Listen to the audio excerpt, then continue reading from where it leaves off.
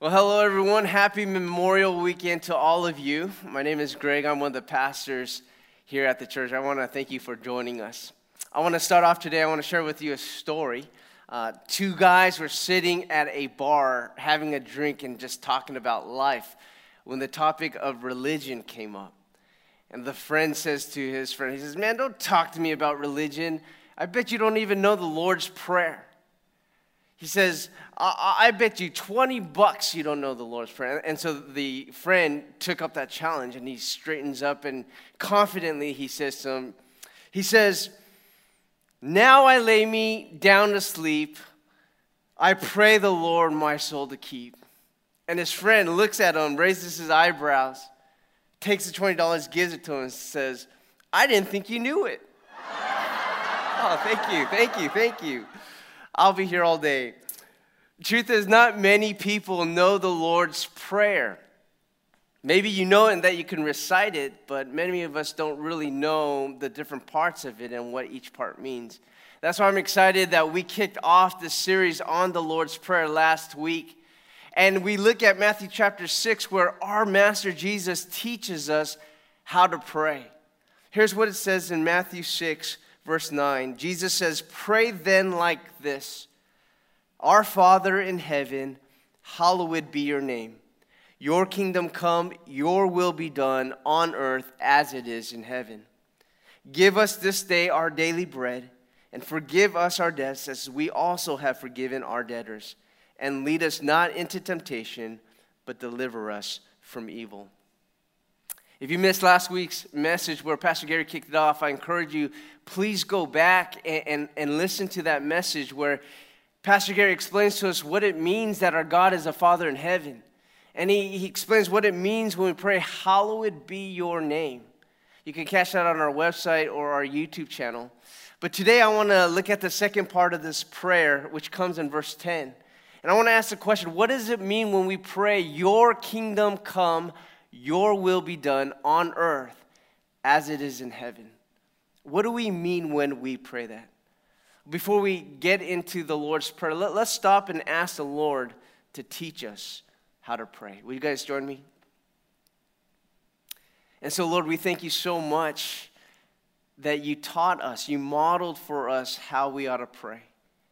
And Lord, I pray that you would teach us now exactly what you mean when you say, "Your kingdom come, your will be done on earth as it is in heaven." God, show us not only how to pray that, but show us how to wrap our lives around such a prayer. Show us what should be happening in our hearts, what should be going on in our minds. And God, I pray that we would make this a regular prayer of our lives. And I pray that it would truly form the way we act, the way we see, and the way we go about life. God, I pray you teach us in this moment. Lord, would you be our teacher? May I just be an instrument that speaks. But Lord, may we all be your students, God. And I pray that as I deliver this message, Lord, once again, I pray that nothing I say would be successful. Nothing I say would be powerful. Nothing I say would stick unless that which is true. We pray, Lord, that it would all be from your word, breathed by your Spirit, straight from your word. So, Lord, we give this time to you. We give our hearts to you. And we pray this in Jesus' name. Amen. Amen. So what do we mean when we pray this prayer? Well, first of all, when we pray, "Your kingdom come, your will be done on earth as it is in heaven," we are praying for the expansion of his kingdom on earth. So if you're taking notes, write this down. We're praying for the expansion, the extension of his kingdom on earth. So if we're going to pray, "Your kingdom come on earth as it is in heaven," we have to ask ourselves, well, what's it like in heaven? And in part, I would answer by saying, well, in heaven, there is a book called the Book of Life. And in the Book of Life, there are names written in it of people who will one day inherit eternal life, people who have put their faith in Christ as King. Here's what Revelation chapter 20 tells us, verse 12. John in heaven, he gets a vision. He says, I saw the dead, great and small, standing before the throne, and books were opened. Then another book was opened, which is the book of life. In Revelation chapter 13, it tells us that the names written in the book of life were actually written even before the foundation of the world. Even before they came into existence, their names were written in the book of life in heaven. Meaning God in his infinite and perfect and sovereign knowledge knows every single person who will one day be part of the kingdom of God. And yet here's the reality. The reality is that there are some names written in the book of life. And though it may be known in heaven, currently that person may not be living in that reality. In other words, that person who may be right now written in the book of life may not yet be living like Christ is their king. In fact, they may not even know Christ. They may have never heard the name of Jesus yet. And so when we pray, God, may your kingdom come, we're praying, may it come now on earth as it is already written in heaven. As you guys know, the kingdom of God is anywhere where God is king. Anywhere where Christ reigns as king. And if Christ is the king of your heart, then his kingdom has come to you. You are a citizen of the kingdom. And so praying, your kingdom come, is a way for us to pray, God, now would you take the kingdom and expand it beyond me, extend it beyond me to somebody else who does not yet know Jesus Christ as their king. It's praying for Christ to reign in the hearts of so many other people who are not yet surrendered to him. And so my question is, who can you be praying for that the kingdom would come to their lives and to their heart? What's their names? For me, that prayer sounds like this: Father God, may your kingdom come to Uncle Alex's heart. Father God, may your kingdom come to my buddy Mike and his wife Karen. Father God, may your kingdom come to my neighbor Muhammad and his entire household. May your kingdom come to the unreached Khmer people of Cambodia. May your kingdom come to the unreached working class of Taiwan. May your kingdom come. And so who can you be praying for by name to know the forgiveness and the grace and the kindness of King Jesus? Pray for them, lift their name before the throne, and ask the King to bring his kingdom. And as you daily pray for them, you might want to ask God, and use me as a link in the chain to be a part of connecting them to the kingdom. Some of you guys might know Tammy Psyche, who is one of our worship leaders here at South Bay Community Church. And back in March, she had emailed me asking me to pray for her cousin Yuki. Now, Yuki lives in Chino Hills. She's a Christian who attends church in Chino Hills, but every once in a while, as often as she can, Yuki will travel all the way to the South Bay to join us on a Saturday night for worship. And I remember the first time I met Yuki in person here at the church, I also got to meet her husband, Mike. And I learned that Mike wasn't a Christian. I learned that Mike, in fact, grew up in a Buddhist family. His mom's a devout Buddhist. His brother Bill is a Buddhist. And Mike himself would pray Buddhist prayers, the morning prayers and the evening prayers. And yet Yuki, because she loves her husband, has always had it on her heart to extend the kingdom to her husband. And she would pray that he would be part of the kingdom of God, that Christ would be his king. Yuki told me that Mike is a thinker. So he needs facts. He needs logical reason if he's ever going to believe in anything. And so he was open to investigating Christianity by watching Christian documentaries, and he's willing to meet up and talk with Yuki's pastor there in Chino Hills. Well, on March 30th, when Tammy, our worship leader, emailed me, she asked me to pray for Yuki because Yuki got really sick. And she had pneumonia-like symptoms. And so Yuki had to be admitted to the ICU. She was sedated and intubated and had to be put into a coma. She got hooked up to a ventilator, and at one point she was on it at 50% because she couldn't breathe for herself. This machine had to breathe for her. And it seemed like on certain days her conditions were getting worse and worse. Well, understandably, her husband, Mike, was devastated. I would be too. And there were days when he could not eat. And there would be days where he would just sit on the bedroom floor just crying. Because he had heard stories that a lot of people who had passed away from COVID-19 had complications with pneumonia, just like Yuki was experiencing. And he couldn't help but to think that his wife, too, would pass. He was absolutely devastated. Well, when I reached out to Yuki more recently, I emailed her to see how she was doing and how she was recovering. And here's what Yuki wrote to me in an email. She wrote this. She said, on Thursday morning, Mike got a phone call from his brother Bill, who's a Buddhist. Bill told him while doing his morning prayers, a voice came to him telling him he needed to tell Mike it was time to get off the fence and make a decision because of what Yuki, was going through. He hung up the phone and he called Pastor Ed. Mike said he got down on his knees and lifted up his arms and prayed with Pastor Ed. Yuki said to me, she says, I believe that this is what my husband needed to finally take that leap of faith. And he did while I was sick with COVID. He is now a Christian. Praise God. Praise God. Praise God that by God's power and grace, I'm happy to tell you that God physically healed Yuki. And by God's power and grace, he spiritually healed Mike. He has forgiven Mike of sin. Christ now reigns in Mike's heart, and the kingdom has come to Mike as it was already written in heaven. Some of you may know that the word corona actually means crown.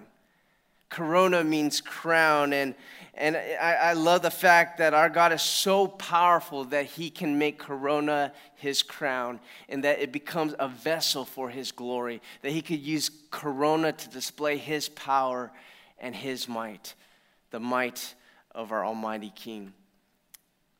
And so for those of you guys who are citizens of the kingdom already, by God's grace, somehow, somewhere, by someone, the kingdom of God was extended to you. Now, how can you pray that now it gets expanded beyond you? Who is that person? Who are those group of people? Who are the unreached that we can lift up by name?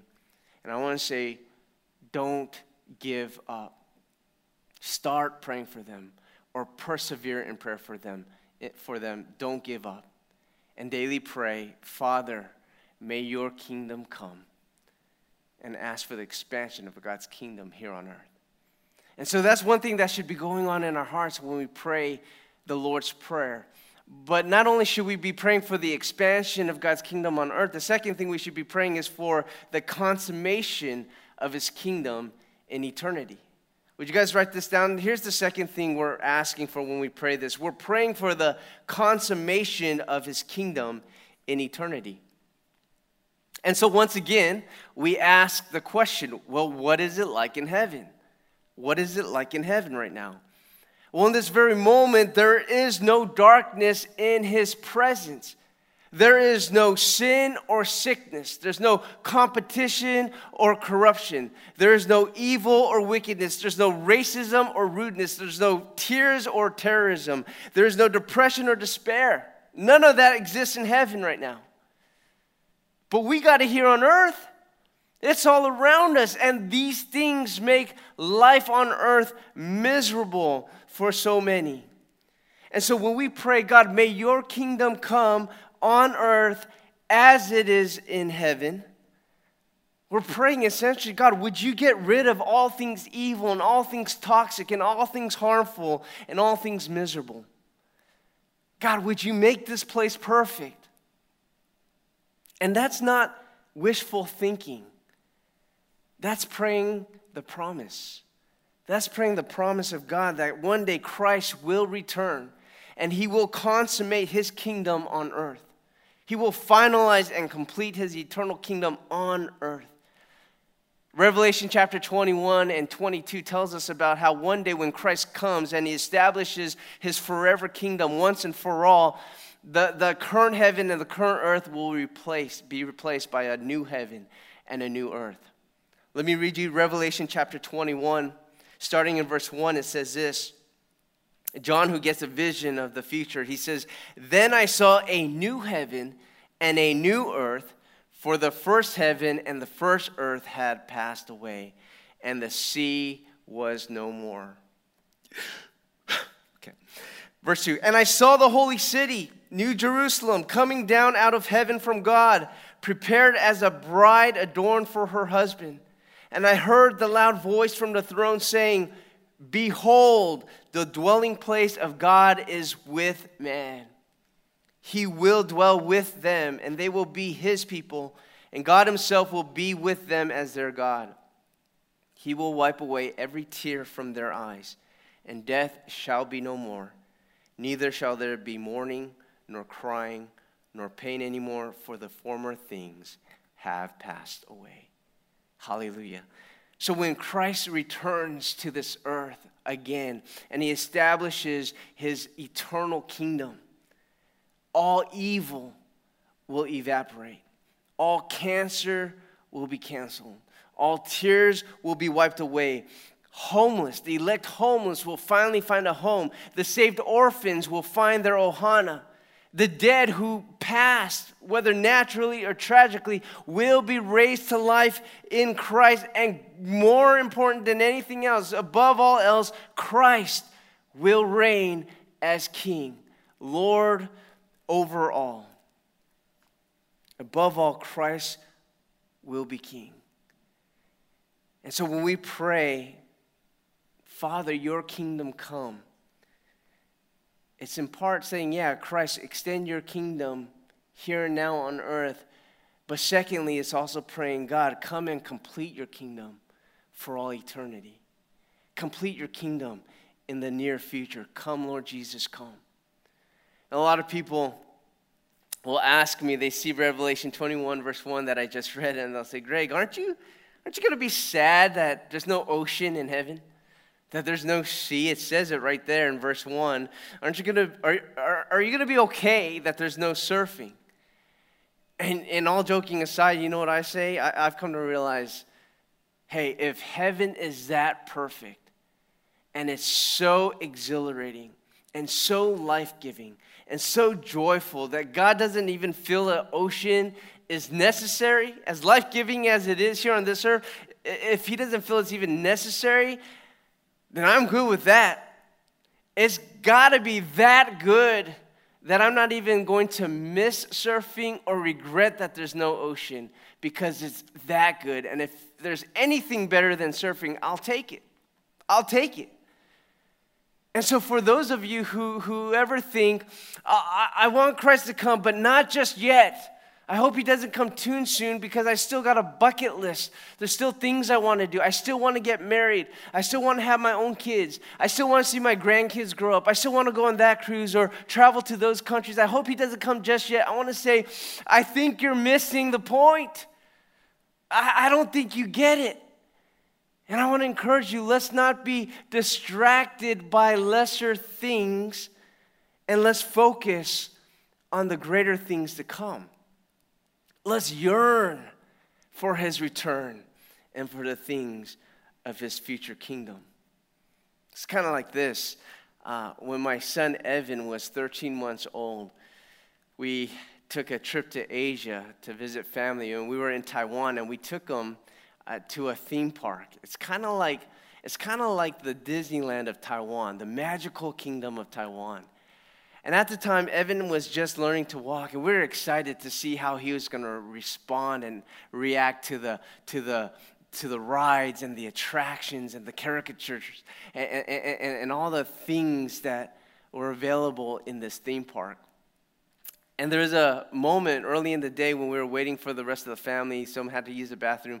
I was playing with Evan, and he had found this small patch of grass. Right? It was probably like a 4x4 piece of grass. And because Evan was just learning to walk, he had never walked on grass before. We lived in a townhouse, and so we didn't have any yard. And so when he stepped on it, he was like, wow, like, what is this green crunchy stuff? And he just could not leave this patch of grass. And when it was time to go, I was like, Evan, let's go. Like, I'm going to show you something so much more entertaining than this. But he didn't want to go. He's like, no. And he was like, wow. He's fixated on this piece of grass. Then when we finally got him to go, there's another part of the theme park where there was these 2 concrete steps. And he had never walked up steps before. This is the first time. And he's like, whoa. And he would walk up the stairs, and then he would walk down the stairs, and then he would walk up the stairs, and then he would walk down the stairs. And I'm like, Evan, let's go. There's rides. There's rides that'll take you so much higher than this. And he would not leave. No. And he just wanted to stay at the stairs, up the stairs, and down the stairs. I'm like, Evan, you're missing the kingdom, the magical kingdom. And then we got to this part in the park that's so cool. It's kind of like it's a small world. Like literally, it's a small world. There's miniature models of all the great wonders of the world. They made models of the Great Wall of China and Mount Rushmore in the U.S. and the Eiffel Tower in France and the London Bridge in England and the pyramids in Egypt. And I'm fascinated. I'm like, this is amazing. And we took Evan to these different models of the world, and at each station there were these boxes, like painted blue and yellow, and you push the button, and there's kind of like a narration, right? They give you kind of an audio tour of what you're looking at and give you some facts, and we would push the button, and the lady would tell us about what we're seeing, and Evan was so fascinated by this talking box. Like, he could not, get over the fact that this box is talking to us right now. I'm like, Evan, look at the wonders of the world. And he just would not take his eyes. He's like, how is it talking? How does that lady fit in that box? And he was just so fixated on this box. And I'm like, man, Evan, like we brought you here to experience all that. And he fell in love with the things not worth falling in love with. Things that don't give you as much joy or as much thrill or as much happiness as everything that was meant to. And I share that with you guys because I want to say, don't get fixated and distracted by the lesser things on earth. Because even the greatest things here on this earth, even the greatest things here are lesser than the great things to come, to all that is in store for us when Christ ushers in his eternal kingdom, things that are truly worthwhile, truly amazing, truly life-giving.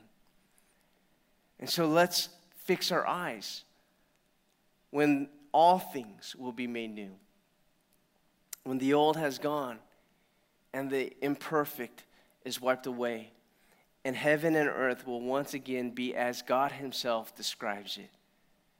It is good. It is very good. I pray that we would pray this prayer and yearn for the joy that awaits. God, would your kingdom come on earth as it is in heaven?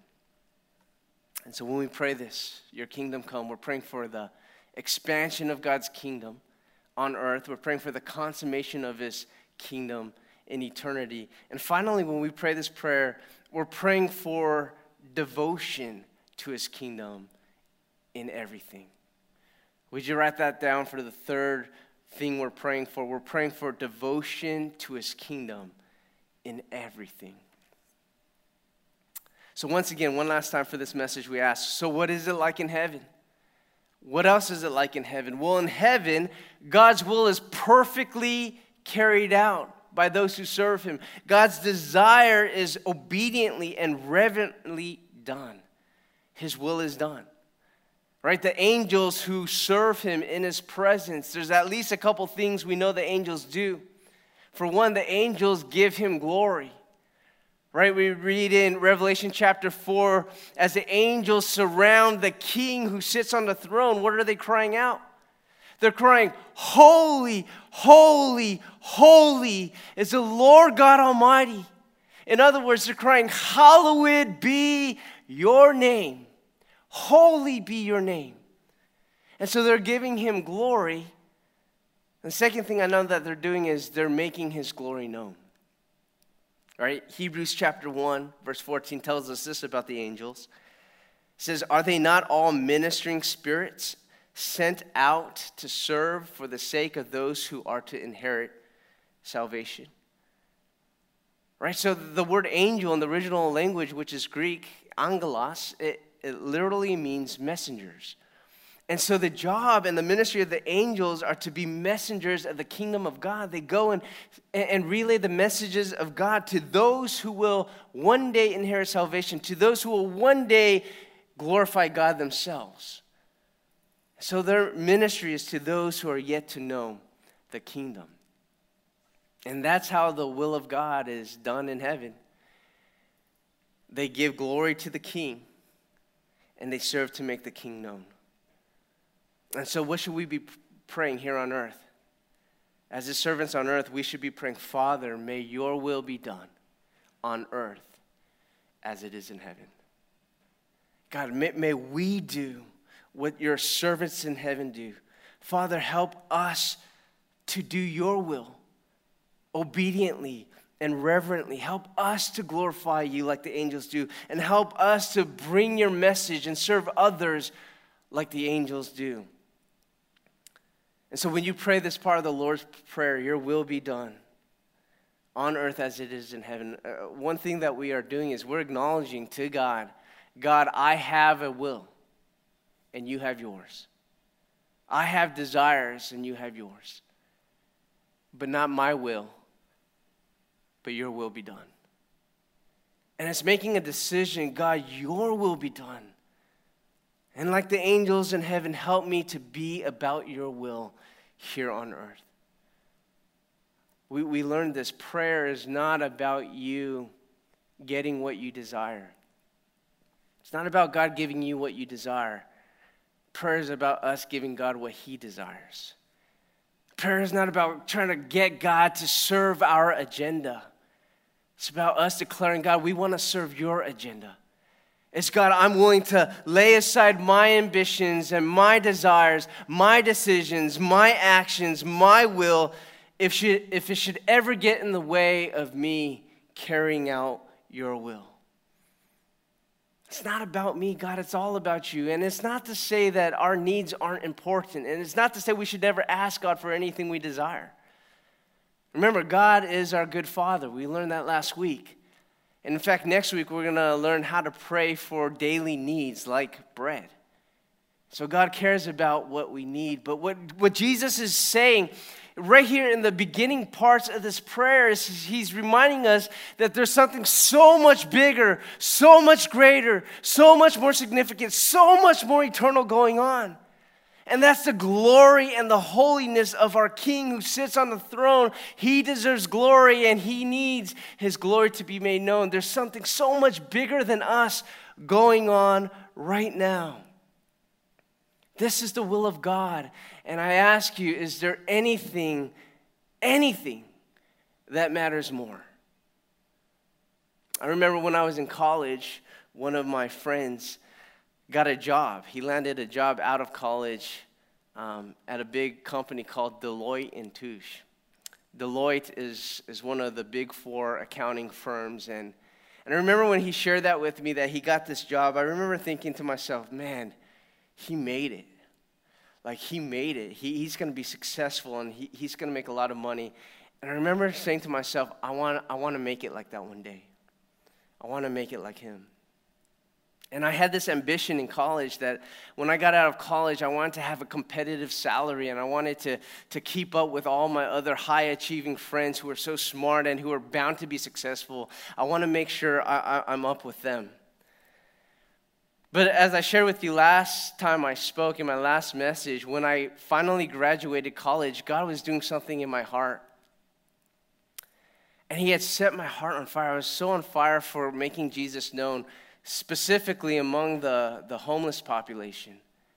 And I started doing more ministry to the homeless. And I remember I worked with this organization where I would host different church groups and do inner city mission trips. And one weekend I decided to take my own church out to the inner city. And I distinctly remember that Saturday morning of that weekend, I brought them to Skid Row, and I broke up our group into several groups, smaller groups, and I gave them an assignment. I said, for the next 2 hours, I want you guys to go out, find somebody you can take out to breakfast, sit with them, and talk with them, and see if you could share Jesus with them. And so I sent them out into the inner city of LA, and I told them, meet back here in this spot in 2 hours, and as they went out, I just had my own time. And as I was waiting for everybody to come back and reconvene, I remember sitting there near Skid Row, and I was sitting there on the street, in the asphalt, on the sidewalk, looking up and enjoying the day. And as I sat there, I looked up, and right in my line of view was this huge LA skyrise, this high rise. And at the top of that building was the word Deloitte.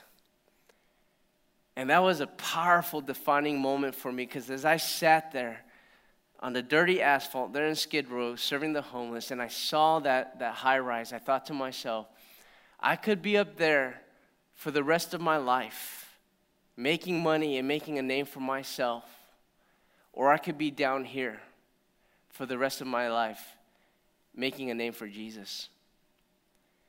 And I remember this overwhelming contentment, this satisfying peace in my soul, saying if God should call me down here for the rest of my life to make Jesus known, I'm good with that. I'm good with that. And don't get me wrong, if God called me up there for the rest of my life, I'm good with that too. I'm good with that. But wherever God calls me, I knew that no matter if I was a successful businessman or a missionary to the inner city, that my life had to be about this, about the Father's will, about making Him known, glorifying Him, and extending His glory. Because does anything else matter more? Nothing else matters more than this. At the time I was about 23 or 24 years old, and in my room there was this whiteboard, this dry erase board room in my room, and across the top I wrote in dry erase marker, I said, nothing else matters. And that was for me a daily reminder. Every day I woke up to face the day to remind myself nothing else matters more than that which is eternal. Nothing matters more than the kingdom of God. And no matter where God calls me in life, no matter what job I land, I have to be about this. This is the Father's will, to make known the kingdom of Christ. Man, I was so on fire back then.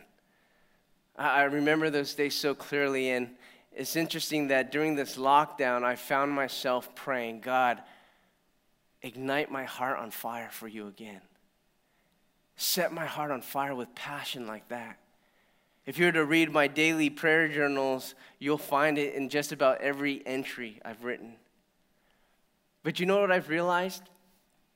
I realized that we don't set ourselves on fire, do we? Like, I can't muster up passion in my own heart. I can't set my own heart on fire. How many of you guys know that in the Bible, when a sacrifice was made and laid on the altar as an offering to God, that sacrifice didn't set itself on fire? In fact, if they could talk, I'm sure the lambs and the bulls would be like, nah, peace, I'm out. You're not sacrificing me. I'm sure they would run off if they could. And yet, if that sacrifice would just remain there on that altar, someone will come and set it on fire as an offering to the Lord. And I share that because when we decide to die to ourselves and die to our own ambitions and our own desires and our own goals, what we're doing is we're presenting ourselves on the altar as living sacrifices to God. Here's what Romans chapter 12, verse 1 says. It says, I appeal to you, therefore, brothers, by the mercies of God, to present your bodies as a living sacrifice, holy and acceptable to God, which is your spiritual worship. Do not be conformed to this world, but be transformed by the renewal of your mind, that by the testing of your faith, you may discern what is the will of God, what is good and acceptable and perfect. And what it's telling us is that when we present our lives as living sacrifices, something happens inside of us. Our mind is renewed. Our hearts are transformed. And we begin to truly know the will of God, His good and perfect and acceptable will. And our lives become conformed to it. We become about it when we offer our lives as living sacrifices. And I'm wondering if I should change my prayers just a little bit, and instead of praying, God, help me to be on fire for you, that maybe I should start praying, God, help me to be more surrendered to you. God, help me to be a living sacrifice for you. God, your will instead of mine. Your glory, not mine. Your agenda is greater than mine. I believe, friends, that if we would die to ourselves and present our lives as living sacrifices, and we are people who are about His kingdom, people who live to carry out His will, to bring Him glory, and to make His glory known, I believe God will meet us at the altar.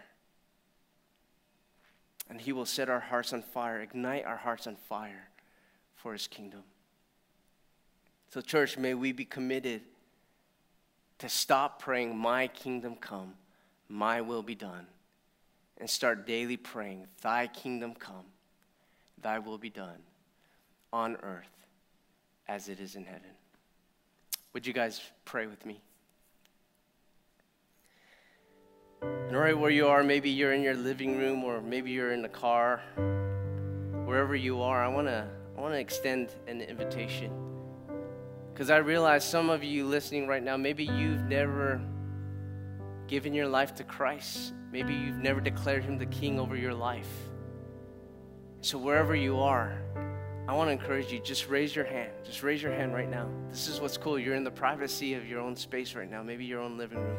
But raise your hand and pray with all your heart that God would come and reign in your life. The Bible says that if you believe that Christ died for your sins to forgive you, and you believe that He rose from the grave to prove that He has the power to give life, that faith is enough to bring you into the kingdom. That faith is enough to give you eternity with your King in heaven. If you believe by faith, you will be saved. And so pray something like this. I want to lead you in a prayer. And with your hand high, declare this to God like you mean it. Father God, thank you so much for your kingdom. And today, I want to say to you, I want to be part of it. God, thank you for extending the invitation to me. Thank you for allowing me to hear this good news. I pray that you would forgive me of my sin. Lord, I am not perfect. I've messed up. But forgive me. And I pray that you would now help me to live like Christ is King. Help me to surrender my life to Christ.